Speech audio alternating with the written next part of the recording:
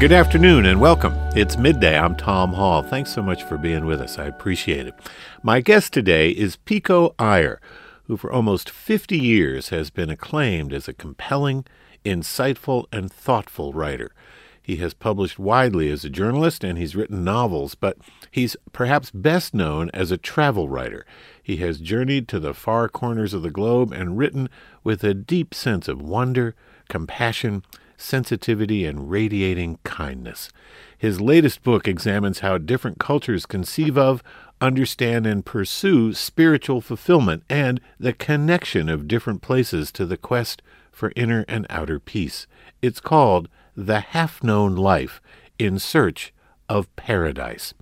This is an important, persuasive, and poignant book, one that I very, very much enjoyed and cherished reading.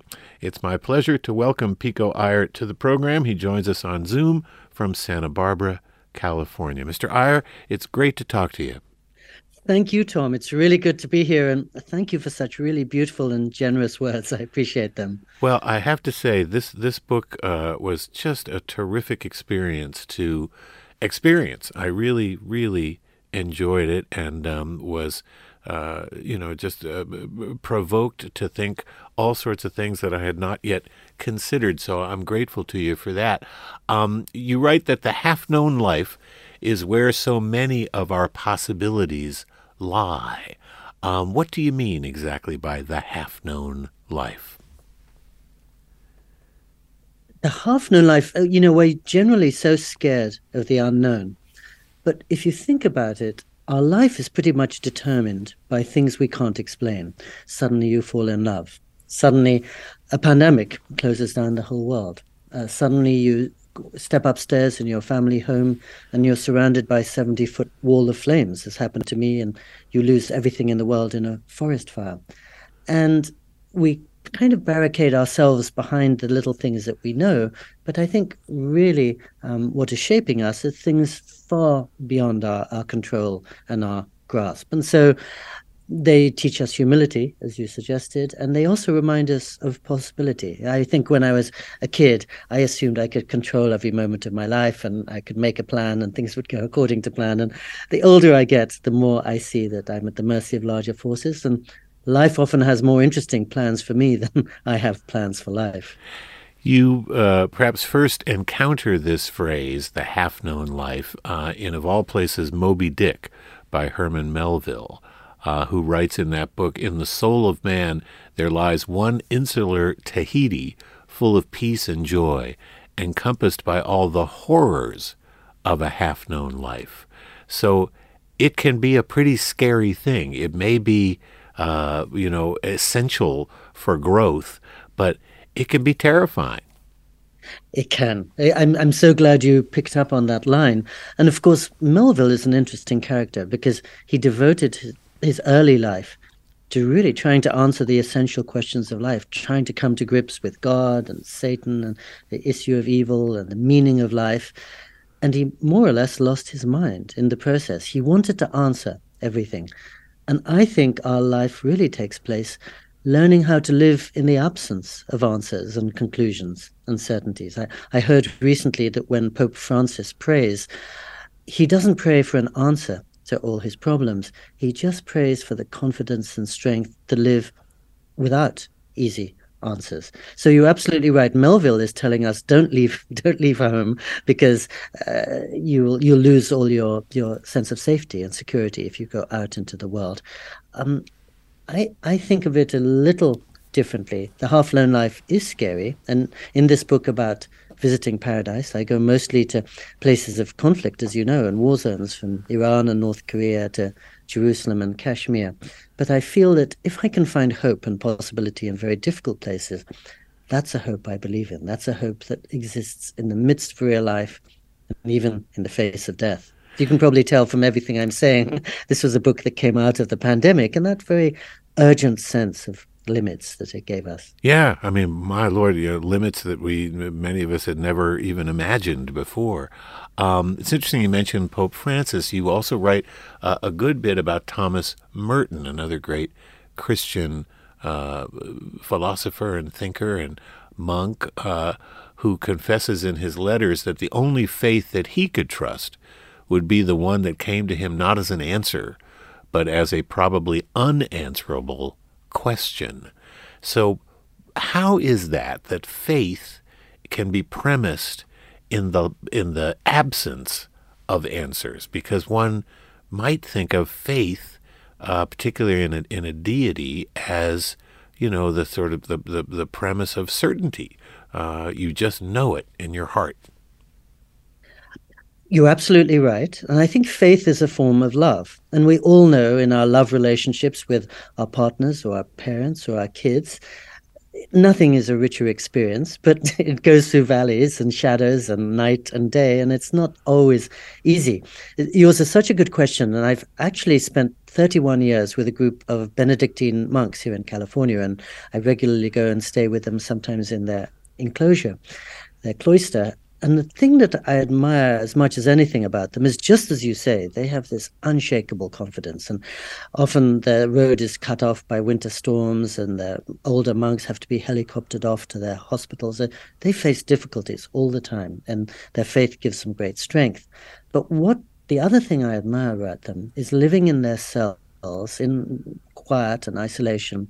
They face dark nights of the soul. They face doubt. And I think a monk is somebody who often lives very on intimate terms with doubt as well as with faith. I think Mother Teresa confessed to that same thing. And that's admirable, because many of the rest of us, speeding through our lives, we don't stop to think about faith, but we also kind of skate past doubt.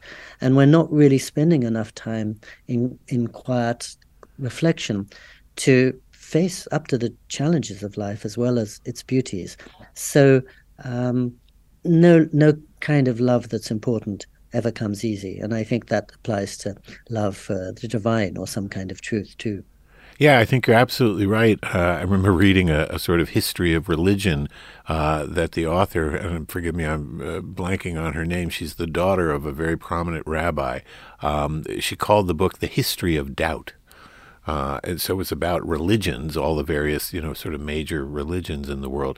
But she premised it in the notion of doubt, which was interesting. There's a yearning for paradise. There's a longing for it, and even to a certain extent a need for a solid notion of paradise. I think of the great spiritual. Guide my feet while I run this race. And at the end of the verse, 'cause I ain't gonna run this race in vain. There's got to be some, reason to put up. I mean, this is the song of a slave, a person who has been enslaved against his or her will, needing that notion that there's a better life to come. There's a better place. How do you balance the fact that we need this optimism, but we are confronted with all sorts of realities that sort of work in a contrary way? Yeah, beautiful. I think all my books are probably about how to make hope and reality friends. And you know that at the beginning of this book, I quote the great Nobel Prize-winning Irish poet Seamus Heaney. And when he saw Nelson Mandela released from 27 years in prison, Seamus Heaney dared to commit these now quite famous lines: "Once in a lifetime, hope and history rhyme." And so he'd grown up in Northern Ireland in the middle of troubles and terrible sectarian conflict. And he knew, as the slaves know, that history leaves scars and memories that nothing's ever going to erase. But at the same time, he knows that a life without hope is no life at all, and that we have to sustain a sense of hope in spite of history, and maybe because of history, just as you suggest. Where I live in Japan, they sometimes speak about life being a joyful participation in a world of sorrows, because as they see it, it's an old and seasoned Buddhist culture. Everybody goes through suffering. All of us get sick at times. Every single one of us knows death and probably loses loved ones. But nonetheless, our challenge is to find a joy in the midst of that. And so actually, 20 hours after lockdown was announced here in California in March 2020, my mother, who was 88, was rushed into hospital in an ambulance because she was losing blood very quickly. And I had to fly through 3 ghost town airports from my little apartment in Japan to be with her. So I was with her when she came out of hospital, when she was wavering between life and death, thinking life is always going to be difficult, but the only paradise I trust is one that I can find right here, right now, in the midst of this difficulty, and in the midst of, in the face of death. And I think paradise is a misleading word, but probably what the slaves were thinking about when they sang that hymn, which you so beautifully delivered, and what I and lots of people were thinking about in the pandemic, is just what you said at the outset. How do we find peace? How do we find calm and confidence in a life that's always going to be throwing up new challenges? Did your mother get through that experience? She survived that. As it happened, she died 15 months after coming out of hospital. But really, that was a blessing that the pandemic offered, because I got to spend nearly all her final 15 months with her, which wouldn't have happened if I was traveling as usual. She celebrated her 90th birthday in high style a couple of months before she died. And I was thinking that if somebody had told me when I was in college, you'll have a parent who lives to 90, I would have said, no way, that's too much to hope for. That would be a blessing beyond imagination. And I guess that speaks for the sense that I had a lot during the pandemic, that every day when I woke up, I could either be really frustrated with all the things I was missing out on, or else I could be really grateful. Here I am, I'm healthy, my wife's healthy, my mother's still healthy. We get to spend all this time together. I hadn't spent 6 months straight at my mother's dinner table since I was 9 years old. And so one way or another, of course, it was a terrible loss to lose your mother, but there was so much to be celebrated. And I'm sure most people listening to this conversation know that feeling, that life is never black or white. Absolutely. Well, I certainly know that feeling quite acutely. Just last weekend, I took my 91-year-old mother to New Jersey to celebrate the birthday of her kid brother, who's turning 90, and her older sister at age 94. The 3 of them were together, and it was an incredible blessing. And we were all of the family who gathered for this, were all very, very aware of how lucky we were that these 3, who had grown up together, and they had a pretty rough life, particularly at the beginning of their lives, that they survived it and have, thrived for all this time. Is paradise, does it have to be equivalent to heaven, or is that just a Western Christian notion? I think of the Latin antiphon in Paradisum, where they talk about the angels and the martyrs welcoming you to heaven. Is it a commonality between cultures that paradise is equated with something heavenly? Such a beautiful question. And I think heaven is one form that paradise takes, but as you suggested, not the only form. I live in Japan near the ancient capital called Kyoto. And when I step into a temple there, quite often written on the ground at the entrance in Japanese are the words that say, "Look beneath your feet." So for the Buddhists, paradise is right here, right now. For the Muslims and Christians and other groups, it belongs to the afterlife. For me, paradise really is a way of seeing and being in the world. And to that extent, it's within our grasp. So the monks that we were describing in the Christian tradition, I think their walled enclosure or cloister is a kind of paradise, because they're confident that their Lord will look after them and protect them and loves them. And so that's a beautiful form of paradise. My Buddhist friends would say, I'm just sitting here meditating, and that's giving me the sense of appreciation of everything around me. This is my paradise. And I think one of the challenges with paradise is, of course, everybody has his or her own notion, and they often conflict. And I've spent quite a bit of time in Jerusalem, and on the one hand, it's the most moving and magnetic place I've ever been. Although I'm not a Christian or a Muslim or a Jew, I'm reduced to tears sometimes by Jerusalem, and I'll walk in the early mornings through the pre-dawn dark on those barely paved stones in the old city, and I'll go to the Church of the Holy Sepulchre, and I'll sit in this little kind of rocky cave where there's just an uneven shelf and a little flickering candle, and I'll feel completely uplifted. I'll feel I'll get a taste of the divine.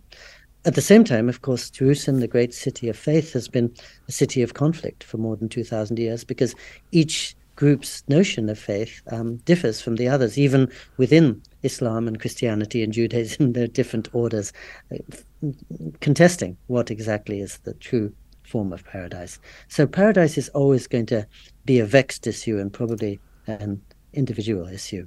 But I love that story about your three relatives who were in their 90s. And again, for me, the pandemic was a time for taking nothing for granted.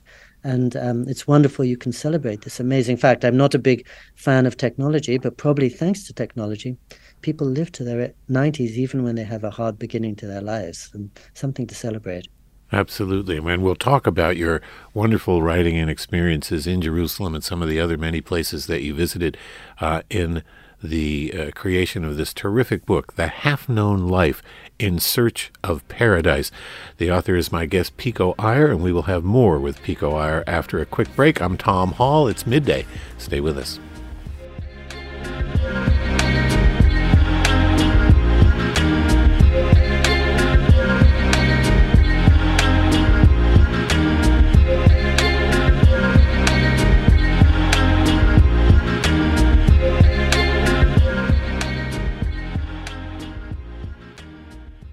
This is Baltimore's NPR News station, 88.1 WYPR, where you're listening to Midday. And welcome back. It's midday. I'm Tom Hall. By the way, coming up Monday, the problem with plastic. Pollution from plastic poses a grave environmental threat, from the petrochemicals it takes to make it, to toxic exposure while using it, to the waste it creates when it's dumped in underdeveloped countries. I'll speak with Lisa Ramsden. She's a senior plastics campaigner at Greenpeace, and Jennifer Congdon, deputy director of an organization called Beyond Plastics. So they join me Monday on Midday. If you've just joined us today, my guest is the writer Pico Iyer. We're talking about his latest book, The Half-Known Life in Search of Paradise. To join our conversation, 410-662-8780, our email midday@wypr.org. You can tweet us at midday WYPR. So, Mr. Iyer, you write, the fact that nothing lasts is the reason why everything matters. I wonder, what makes ephemerality so sort of innately valuable? Well, thank you. You've just picked out the single most important line in the whole book. My agent actually wanted me to make that the title of the book because she felt it was so essential. So, I just got lucky. I don't think so. But I think it exactly speaks to what I was saying about taking nothing for granted. You know, most of the time, even right now, I'm skipping blithely through life and assuming everything will continue the way it is today.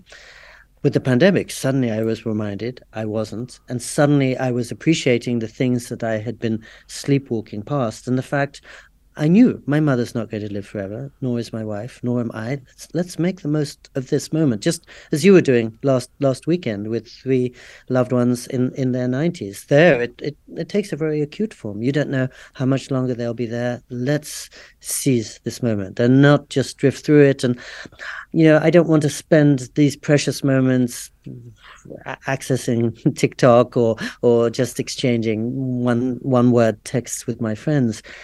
This is my rare chance to be alive and to be with people who are healthy and alive. Let me give my attention fully to that. I think attention is the most valuable luxury that we have, and I want to be careful about how I use it. You also, embrace the importance of ambiguity. You say that ambiguity and that which we don't know are essential for growth. And I wonder, what are your personal metrics for growth? You mentioned that you go 3 or 4 times a year to a Benedictine monastery, the time you spend in places like the Church of the Holy Sepulchre, just observing and, sort of absorbing that incredibly interesting and fascinating environment. How do you know when you've grown?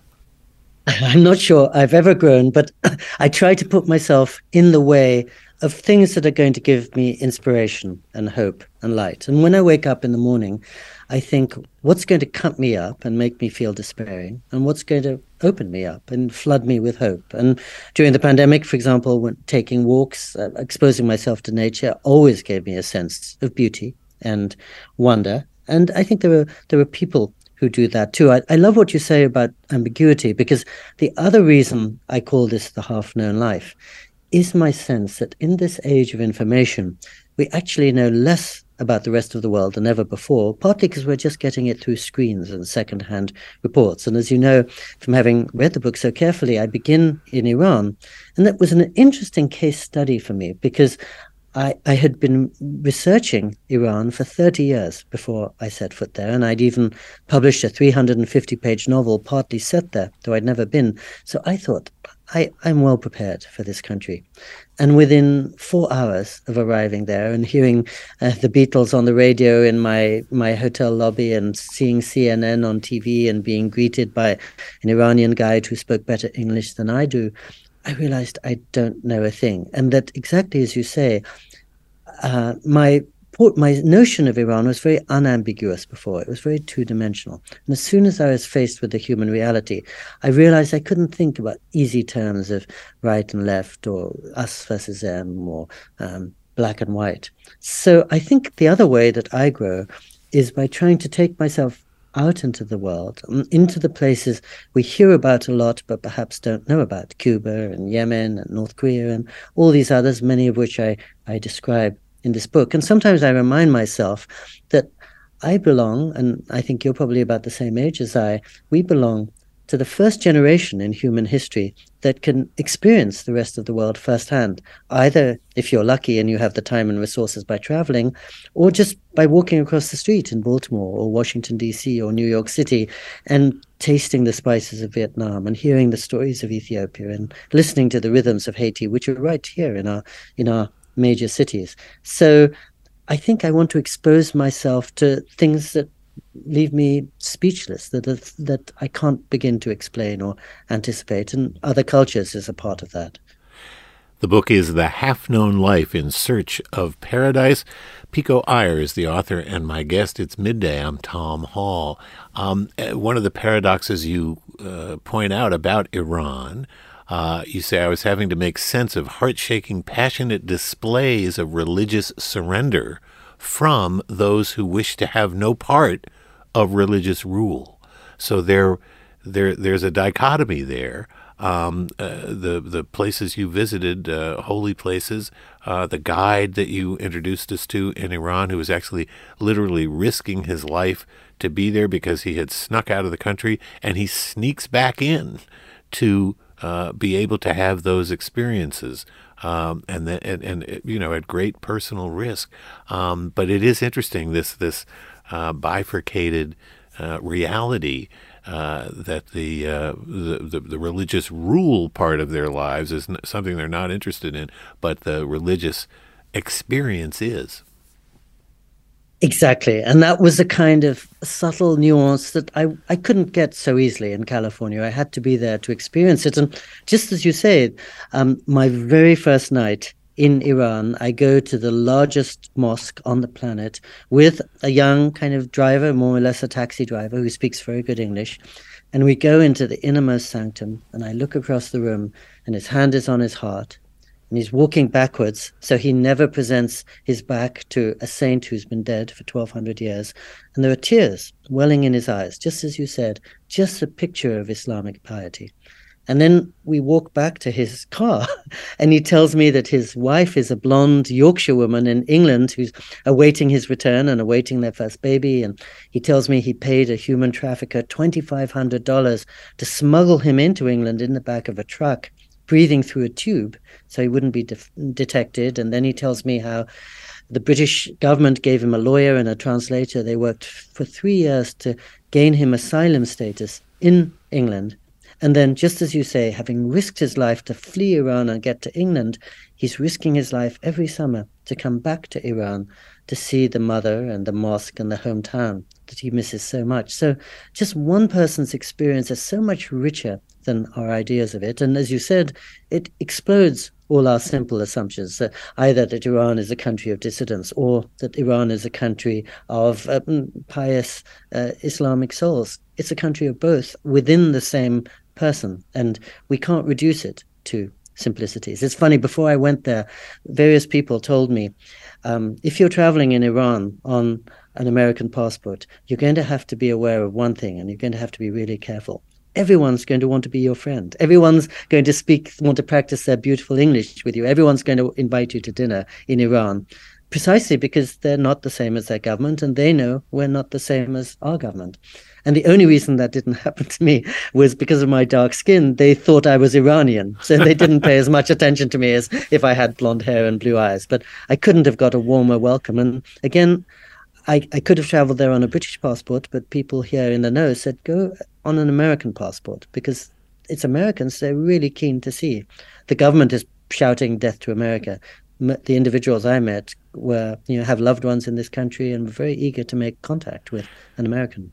And you ticked off some of the places that you visited for this book. Iran, of course, Kashmir, Sri Lanka, Jerusalem. We've talked a little bit about North Korea, Belfast, which you call the soul of civil war, even the Australian outback. And in each of these places, there is this close proximity or association with violence. So there you are in search of paradise. And you also look once more to Melville, who said every scripture must make a place for devils. And those closest to the holy are often those on closest terms with demons.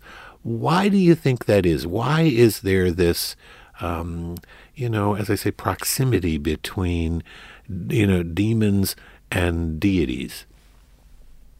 And there's no light without darkness. There's no light without a shadow. And that's the cycle of human life and human existence. As you say, every one of the places I visit is a place of conflict, is a war zone of sorts, full of violence. Every place I visited is a place of light and beauty and hope. And I suppose my book is about, as you said at the outset, keeping both of those and not writing off the world as all darkness and assuming that North Korea is only an evil place or a cruel place. It may be in the hands of unkind leaders, but that doesn't mean that the 25 million North Koreans are incapable of kindness. As I was listening to you, I was remembering how I went in the final chapter, as you recall, to the holy city of Hinduism, Varanasi. And I'm of Hindu origin. Both my parents are 100% from India. And even I was freaked out by Varanasi, because night and day there were flames to the north and the south, reducing dead bodies to ash, and people carrying stretchers through the narrow lanes to commit their loved ones' bodies to the water or to the flames, and people delightedly bathing in waters that are 3,000 times beyond the maximal level considered by the WHO to be safe for consumption. So it's a wild and intense, and maybe violent place too. And one day I was standing by the river and seeing this cacophony, and suddenly I heard two people call my name, and they were two Tibetan Buddhist monks, an older Tibetan and a younger American who has been in that tradition for a long time. And my American friend came up and he surveyed this confusion, and he said, "Isn't this glorious? This is reality. This is birth and death and everything in between. This is the world we have to embrace." And I was startled and humbled, but I thought there was a real truth to what he was saying. And I, in my sort of limited way, was seeing it as congestion and confusion. I was kind of freaked out by the chaos. But he, with more his elevated eyes, realized this is the world we have to give ourselves to. We can't turn away from real life. And I think going to places of violence was a way of reminding me that even places of violence are full of many other things, and we can only come to terms with them by looking at them. I think Virginia Woolf said wonderfully, you don't find peace by running away from life. You find it by going into the heart of it. And as you know, the Dalai Lama, who's at the center of this book, is another holy person who finds his confidence and hope by traveling to Jerusalem and Belfast and Washington, D.C., and moving right into the heart of real life, walking through the streets of India where people are in great need. That's where his life has to take place, not on a mountaintop or entirely in a monastery. Yeah, you have a long association with the Dalai Lama. You wrote a biography of His Holiness. You've spent a lot of time with him on trips. You've traveled with him many times. You say you're always struck by his realism, and that's an interesting observation for a layperson like me, looking from the outside, what I assume the Dalai Lama to be, and the animating forces behind his work. You tell a great story about you heard this happen multiple times when he gives lectures. People would stand up and ask, "What are you supposed to do when you're disappointed by a dream?" How did the Dalai Lama respond to that? Again, thank you. You've picked out one of the central moments of the book. So yes, after his public lectures, they'll usually say, if you really dream of bringing peace to the Middle East or combating the environmental crisis or being friends with everybody around you, and it doesn't work out, what do you do? And he looks at the questioner with great kindness and warmth, like an uncle or a godfather, and he says, wrong dream. You have to be really realistic and rigorous and with your dreams. And otherwise, that's an insult to reality, and you're going to end up disappointed and maybe in a state of despair. And of course, he is a realist because he's been leader of his people 83 years now, since the age of 4. So he hasn't been in a position where he can deal with wishy-washy ideas or romantic notions. He has to be in the here and now. But it also struck me when I was listening to him how important it is to shape our expectations appropriately. My silly example is, if you think of marrying Denzel Washington, it ain't going to happen. But if you think of finding virtues in your partner that even Denzel Washington might envy, that could happen right now. Don't set your sights too high, or you'll be broken. Yeah, manage expectations, as the corporate types would say. Yeah, perfect. Yes, exactly. Yes, that's a perfect translation. Manage expectations with a view to giving more to life and doing more justice to the situation around you, which is never going to be perfect and is never going to live up to your ideal. And the pandemic really reminded us of that. But the pandemic, even while closing doors, was opening doors. And if we were just fretting about the pandemic, we were failing to see some of the things that it was making possible for us. Yeah, you write that a true paradise has meaning only after one has outgrown all notions of perfection and taken the measure of the fallen world.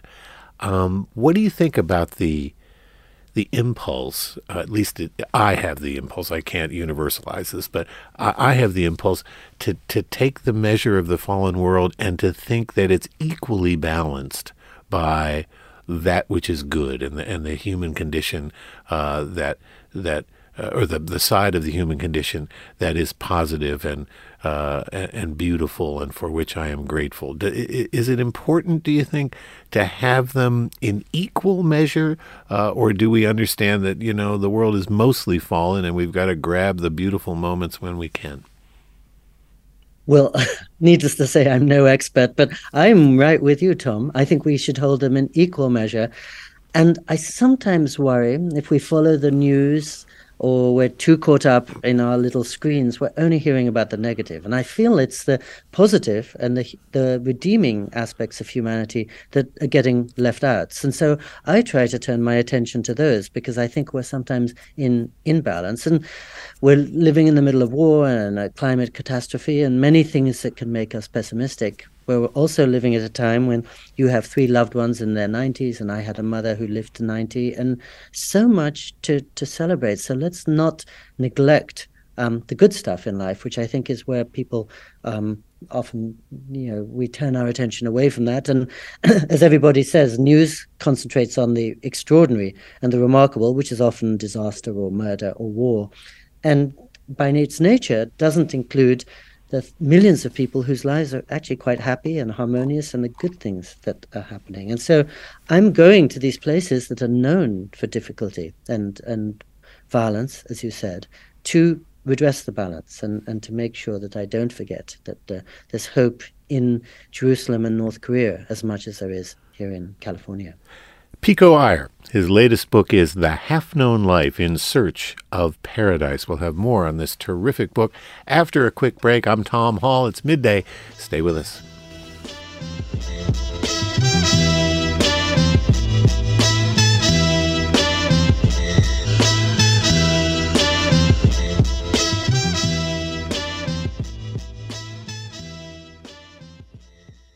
You're tuned to Baltimore's NPR news station, 88.1 WYPR.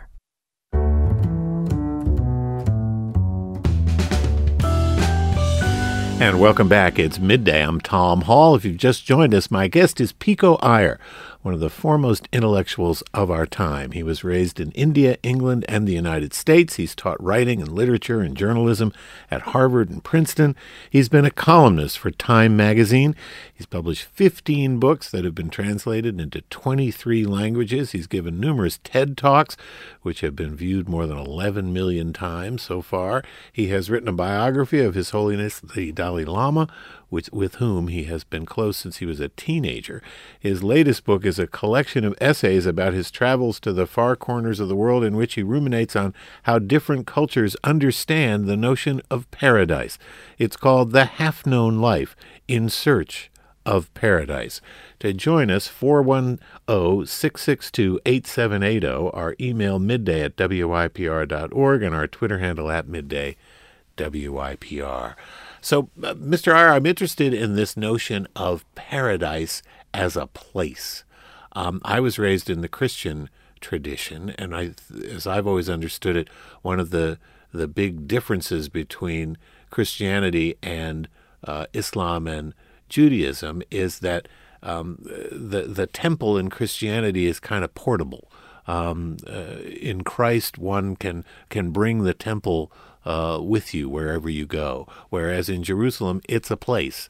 In Islam it is a place located in the same city. The Aboriginal people whom you have encounters with in the course of this book, you say they call themselves Christian, but they didn't understand why Europeans had to go into a special house to talk to God with their eyes closed.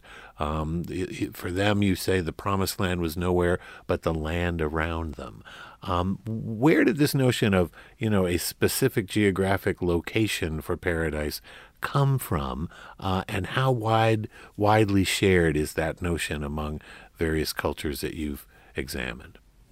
Well, places, I think, do have holiness, the way people have holiness. Places have charisma. And I think the Aboriginal Australians are a very good example, because I think by some accounts they've been living on that land for 60,000 years. And so the land itself is a sacred text and is infused with meanings for them that a visitor like myself couldn't understand. But I do feel that the most durable paradise is the portable one, the paradise within, as you said, because places, unfortunately, are prey to the ravages of the world. They're temporal, and something inside us seems more long-lasting. Having your house burnt down is a good reminder of that. I had so many memories and beautiful associations invested with my house, but flames approach it, that's the end of the house. But the day after I lose my home and everything I own, I still have inside myself my wife, my mother, my favorite song, the books I turn to for solace. And I came away from that experience very much feeling that paradise, like home, had to be within. And that I think those sacred places are portals to the place within. They're reminders of the holy and the sacred that we don't want to forget about. But I think when a Jewish person goes to the Western Wall to pray, they know that the paradise and the piety and sanctity doesn't inhere just in the stones of the wall. It's the fact of prayer, the act of prayer, and something inside themselves and inside their divinity. That's what it's really bringing them to. And so I think probably most people have the sense that the paradise they trust is one that they have inside themselves, or, as you said before, an afterlife, something that awaits the faithful person. We have a listener on the line from Baltimore. Janie is with us here on Midday. Welcome to Midday with the author of The Half-Known Life, Pico Iyer. Thank you. I wanted to refer back to the part of your conversation on personal growth.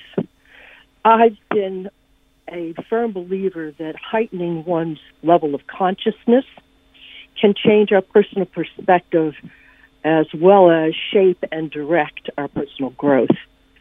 And the ability to obtain higher levels of consciousness are not dependent on your socioeconomic status, on your personal education. It's about your intentions and whether or not you go after life to look at all sides of it and not just to reinforce your own. Oh, well, thank you for that perspective, Janie. Pico Iyer, what do you think?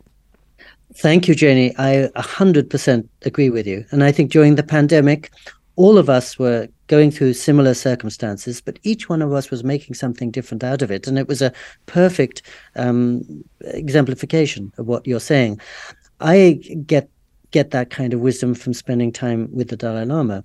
And I travel by his side every day of his working day when he comes to Japan.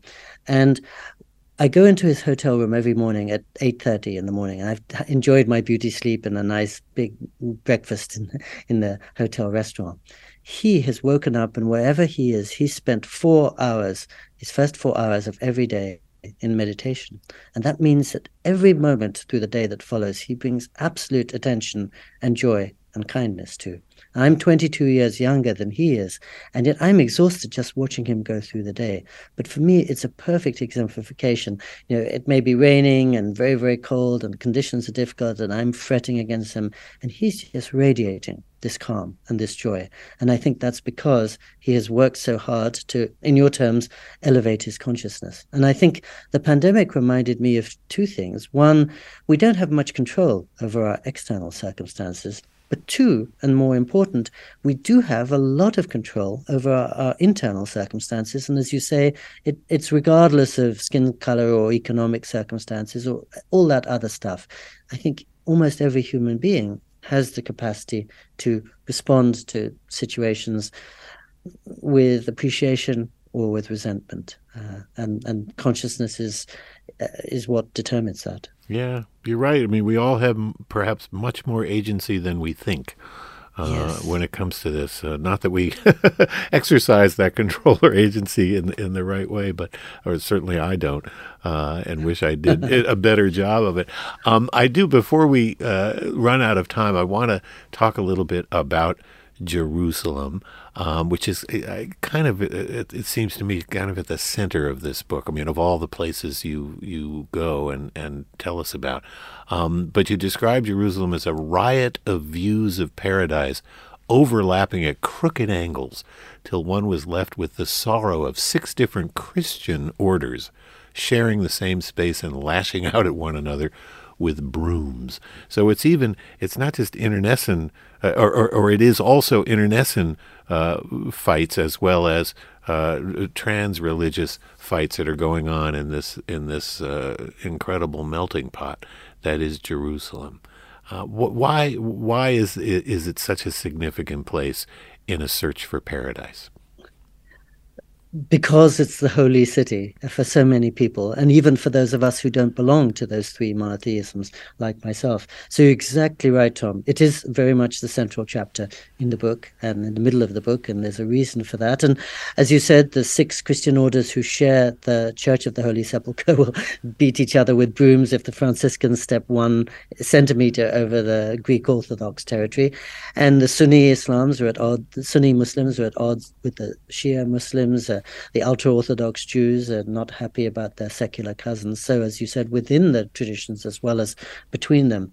And yet, in spite of all that, it's an exalting, transporting place. And I would recommend anyone, if she can, to visit Jerusalem, because it shakes with something powerful and holy in spite of what humans do. And I suppose as I say that, it almost dramatizes the contrast between the man-made and, you could say, the heaven-made or the natural-made, or something that's not. So men are making our texts, our divisions, our ideologies, saying my reading of the Bible is different from yours. But at the same time, there's this church and there are these candles and there's a sound of prayer that's inviting us to something much bigger that we all have in common, even those who are not Christian. And it's almost like the place where some of the lowest forms of religion and some of the highest converge. And it asks us that difficult question: how will we hold on to the best in religion and in the world, even in the presence of the less exalted? Yeah, and here's this place that is the home to the three biggest monotheistic religions in the world, Judaism, Islam, and Christianity. And you write, and this sounds incredibly plausible to me, that Jerusalem has made as many skeptics of believers as it has made believers of skeptics. So it goes both ways. Why do you think that is? Because it's so charged, and it really shakes you up. And if you go there feeling that you're in a state of great piety and calm, it's going to overturn you. But if you go there feeling you're a great skeptic or atheist, it's going to shock you too. But you're right. I read a 900-page book about the history of Jerusalem, and it's unfortunately almost all bloodshed. The person who created the Church of the Holy Sepulchre killed his own son and wife. And even during my lifetime, the Pope himself was at one moment not allowed to pray in that church, which is to many people's way of thinking one of the holiest places in Christendom. But it actually speaks to your earlier question when I think about it. You asked me about my methods for growth, and one of the main things I do is try to spend time with monks. And they're always going to be human, fallen people, as are the nuns that I spend time with. And yet I think monks and nuns have given themselves to three questions: how will we live, how will we love, and how will we die? And I can live my life in such a state of unawareness, just concentrating on the trivialities. I'm really grateful to go back to monks, to nuns, to Jerusalem, that ask me those essential questions. And it doesn't matter how I answer them, and it doesn't matter which religious orientation I'm bringing to them. I think it's important for all human beings to address those questions, and even if we can't find an answer, we will be richer for doing that. Indeed. And you quote William James in the book, who says, we're like dogs in a library. We're surrounded by extraordinary wisdom and knowledge, but entirely in a form we cannot decipher. And you have helped us decipher a good bit of it in this book. So congratulations on it. And thank you so much for a delightful conversation. I really appreciate it. Thank you, Tom. I really appreciate your giving me so much time and reading the book with so much care. It's an honor to be with you. Well, the honor is mine as well. Pico Iyer, his latest book is The Half-Known Life in Search of Paradise. That's it for us today. Coming up Monday, the problem with plastic. We're going to talk about how it's hard to recycle, it's hard to deal with on any number of levels. Midday's director and engineer is Shania Mapson. Luke Spicknals, WYPR's operations manager. Taria Rogers, Rob Sivak, and Mallory Pinkard-Pierre produce our program. Austin Coughlin from Clean Cuts wrote and recorded the Midday theme music. I'm Tom Hall. Thanks for being with us. Have a great weekend.